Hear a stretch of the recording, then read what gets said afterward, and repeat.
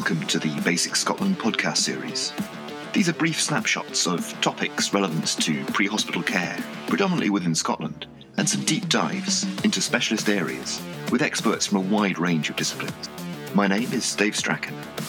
I'm an Army surgical registrar, a basics responder, and a mountain rescue doctor. We at Basic Scotland are very grateful to NHS Education for Scotland for all their support with these podcasts. Joining me today, we have Dr. Paul Perry. Paul's been a GP for about 12 years or so now, and is the Associate Medical Director of NHS 24, which is Scotland's national telehealth and telecare organisation. He's currently a member of Lothian Unscheduled Care. Previously did a little bit of work as a remote and rural fellow on Skye, so is no stranger to rural Scotland. He's a trustee and director of the Positive Help charity, and teaches postgraduate students at the University of Dundee. And Paul's come on to chat to us today about NHS 24 and really how it interfaces with the acute care presentations and the emergency side of what we do. Paul, thanks so much for coming on to join us. You're welcome. Thanks, Dave. Thanks for having me. So, I guess most folk will have come across NHS 24 in one form or another, but can you just introduce it and how it sort of sits in the wider picture of health in Scotland? Yeah, thank you. So NHS 24 is, as you say, Dave, is Scotland's national telecare and telehealth organisation, really. And we have a number of services that we offer for the public. The first one that we'll be aware of, and our partners are around our 111 service. So that's the telephone number that patients would phone if they were unwell, particularly in the out-of-hours period, but also the in-hours period now as well. We offer lots of services on this number. The particular service is the 111 urgent care number. As I said, the number that patients would phone out of hours. We also offer the COVID line as well. We are in the midst of a pandemic, so we offer that service as well to patients. And then there's other services that we offer as well. So that's the Mental Health Hub, which is open 24/7. And we also offer our digital services as well on channels like NHS Inform, for example. So it's a pretty wide-ranging suite of information and access pathways for folk who, I guess, I would assume that the original intention was to try and offload the 999 services so that could be left to deal with emergencies. Yeah, so I suppose it's multifactorial, really. I mean, I suppose the 999 SaaS part of it is just a small piece, really. We do work and collaborate very closely with SaaS in terms of either SaaS transferring calls to us or us transferring calls to SaaS, really. But it's essentially the front door to healthcare, really, within particularly primary care. So, as I say, patients phone that 111 service, and they can be calling about anything from tummy pain to having a fever or, just generally being unwell. So they phone us for help and advice and support. And then essentially what we do is we triage them. So we go through questions from our decision support tool software that we have on the computer system, and that's overseen by a nurse clinician as well. So there are quite a range of outcomes from that. So we would, for example, either decide to offer the patient that's phoning us some help and advice about their condition that they're phoning about today, and that we would self-care them with, for example, if they had tummy pain and we thought it was not too serious and needed further assessment, we would give them advice about analgesia and how to look after themselves, through to if we thought after that initial assessment that they needed onward referral to, for example, secondary care, we would refer them onwards either down to their out of hours if it was in the out of hours period, or it would be, for example, down to the new urgent care pathway that has come into play last year. And patients would get a call back from a senior clinical decision maker and discuss their symptoms and what their needs were at that time, and then either given advice in terms of if they needed any further onward assessment or referral. Just in terms of the nuts and bolts of what happens when a patient rings 111, or is presumably if they're transferred across from the 999 service, the initial phase is fairly scripted as I understand it, so folk kind of working through that triage sieve. Yeah, that's right. So when the patient phones 111, they will get put through to what we call is a call handler. So that's a non-clinician that's trained to take calls. They would ask them some details, their name, date of birth, their address and such like. And then they would take them through essentially what we call a decision support tool, which is essentially a range of questions about the reason that they were calling about today. For example, if it was abdominal pain, they would be taken through a range of questions in regards to that abdominal pain that they were suffering from. Once at the end of that assessment, the decision will be overseen by a clinician who would be supervising that call handler. And then the patient that was calling us would be given advice in terms of whether they were giving self-care advice or needed further onward assessment. Okay, just to get a vague feel for numbers, roughly how many folk are coming through the system? So last week, I looked at the data in preparation for this, and last week we dealt with 46,000 calls directly to our 111 service, and that was from Monday to Sunday. Our busiest periods are particularly in the evening, so after 6 o'clock when daytime GPs are closed, and at weekends as well. And last weekend we dealt with, I think, just shy of 21,000 calls, which is close to the highest demand we've ever seen in the summertime, particularly in the midst of the pandemic that we're currently in. It's a vast volume. I guess looking at it from the treble nine side, which is where I often integrate with 111, we see the patients who are referred on into the treble nine system from that initial call. And in a sense, sometimes there's some frustration from my colleagues that folk have ended up in the 999 system. But when you think about the numbers involved that you guys are offloading from the 999 system, actually, I mean, it's a huge weight away from the Scottish Ambulance Service and that emergency response. Yeah, I mean, I suppose just not just with SAS and the emergency response, but I mean, we, again, looking at the data from last week, we self-care about just shy of 20%, I think, of calls that come into our 111 service. So that's 20% that are not sent on to SAS, that's 20% that don't go to ED and also don't go to GP out of hours, really. So, you know, when you think that we dealt with 46,000 calls last week, we essentially self-care 20% of those calls. That's a huge demand that doesn't end up in secondary care or primary care as such, really, yeah. And what sort of percentage end up getting fed back into the treble nine system? It's a good question. I think the numbers are quite low in terms of what we refer onwards to treble nine. Obviously, within SAS, there are different outcomes. Treble nine's the first one, immediate life threatening is the other one, and then there'll be certain time responses for SAS as well. But essentially, we only really send either 999 or immediate life-threatening responses to SAS. That's the only outcomes that we have for SAS. If anything else needs onward referral, we would send that either to out of hours or to the new flow navigation centres that are based within health boards. It's striking in terms of the numbers of actually how much of the workload is getting diverted away from the acute care system, which, having just finished a night shift, I'm fully aware is under enormous strain. In terms of the numbers that we're seeing, I mean, we're seeing really, really high volumes of calls at the moment. I mean, in terms of those volumes of calls, particularly because we're in the midst of a pandemic, the volumes of calls that we see in the COVID line at this present moment in time is just short of 30%, really. So that's a huge volume of calls that we're taking on that line to deal with the pandemic we're currently in. And it's sort of reassuring to know that this isn't just an algorithm-based system, and that actually, almost right from the outset, the outcome of that algorithm is screened by a clinician, and there is that sort of clinical input to, I guess, pick out the red flags or the subtlety of the presentation that might push you towards an emergency response or equally not an emergency response, depending on what's been said.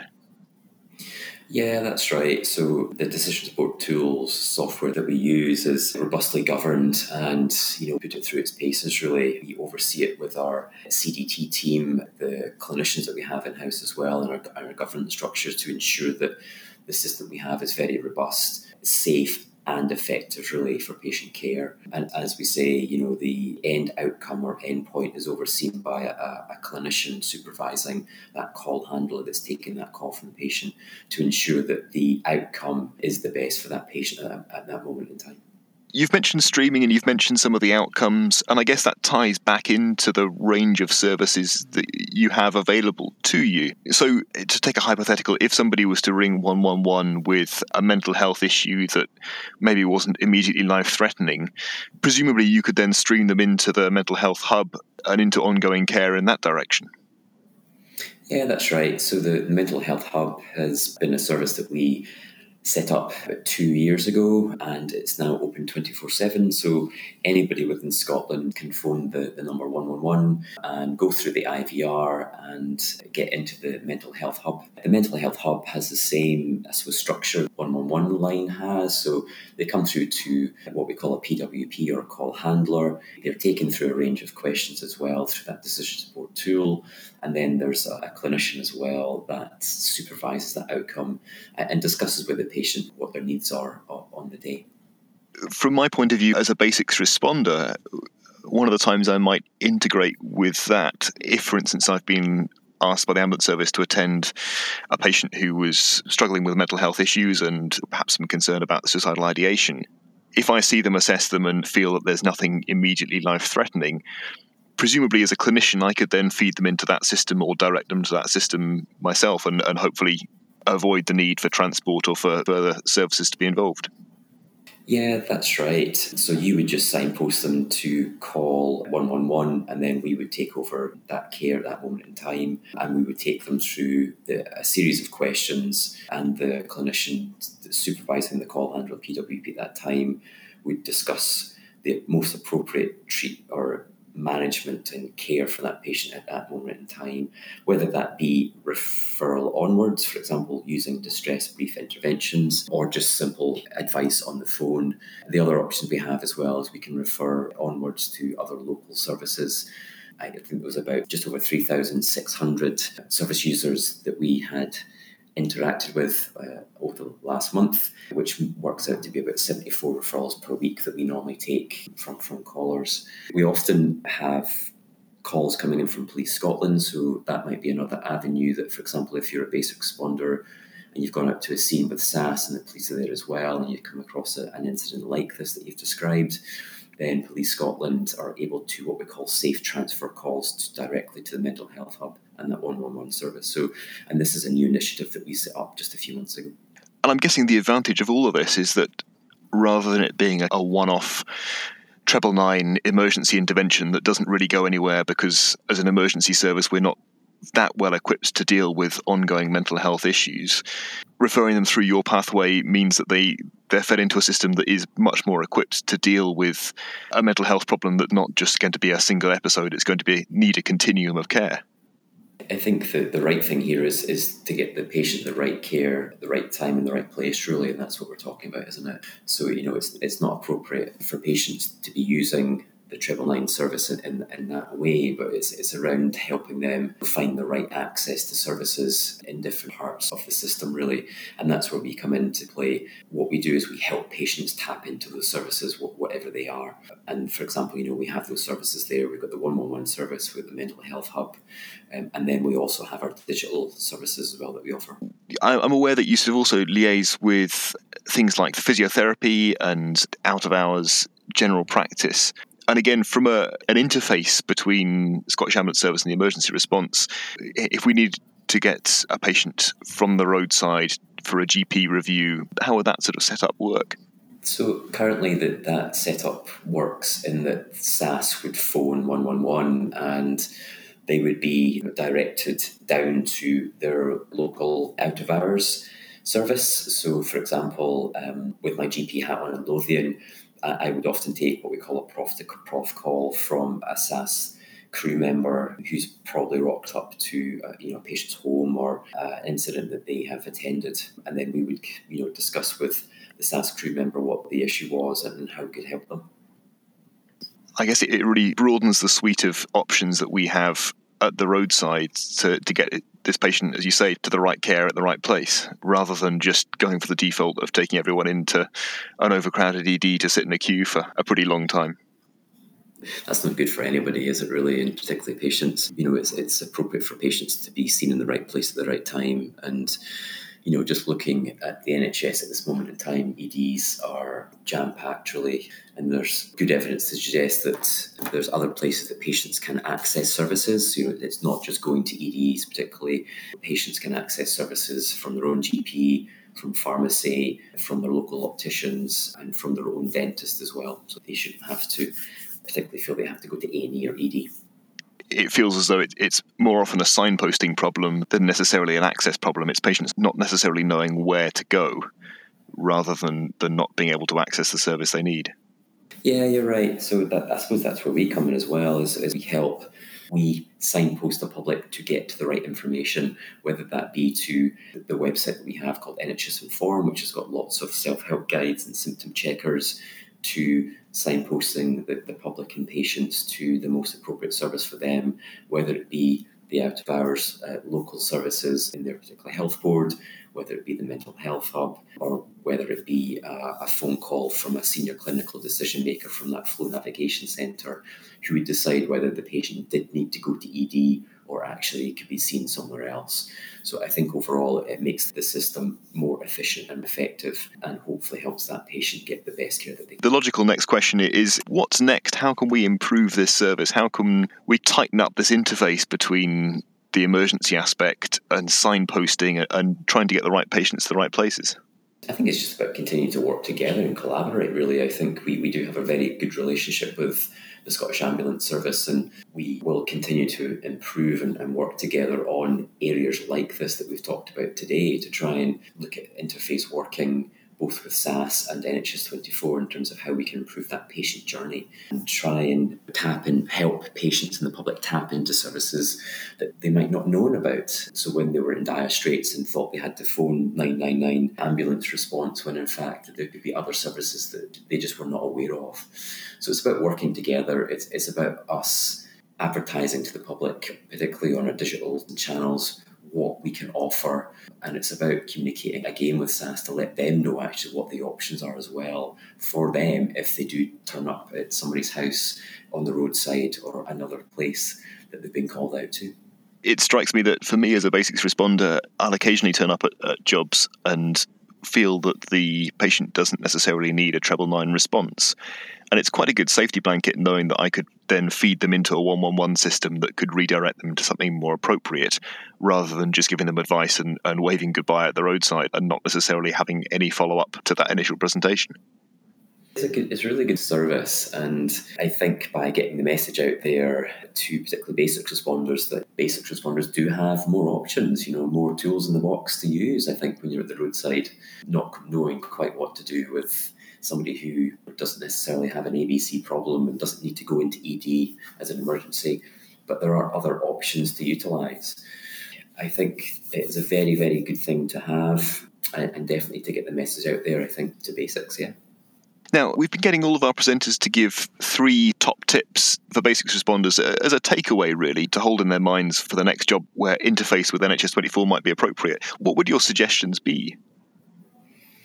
I think it would be just keep the number, instead of not 999, but 111 as the emergency number. Maybe keep that in your back pocket next time you rock up to an incident. The other thing is, don't forget our digital channels. We have a really, really good website called NHS Inform that's full of lots of useful information, symptom checkers, self-help guides. We have links onto other websites as well from that. We have various chat box and voice bots as well to help patients and to help signpost them to the right services. And we also have access to that mental health hub as well, which I think is key for members of the public as well to try and tap into if you've come across somebody who potentially has maybe a deterioration in their mental health and maybe suicidal, or even if it's just that they want to talk to somebody, we're always open. And I think the last message is we're always open 24/7 as well. Paul, that's absolutely fantastic. Thanks for giving us such a concise overview of NHS 24 and how it interfaces with us at the emergency end and the patient at their end of the spectrum, and how all the pieces fit together. Yeah, that's been great. Thank you, Dave, and thank you very much for having me today. And I hope that by people listening to this podcast today, people will remember NHS 24 and what we can do for patients, and also our stakeholders and partners that we work with on a daily basis. And I would just like to thank you again. Thanks, Dave. That's it for this week. If you have any comments or questions, visit the podcasters page and leave us a reply in the box at the bottom. Join us next week for another podcast from Basic Scotland.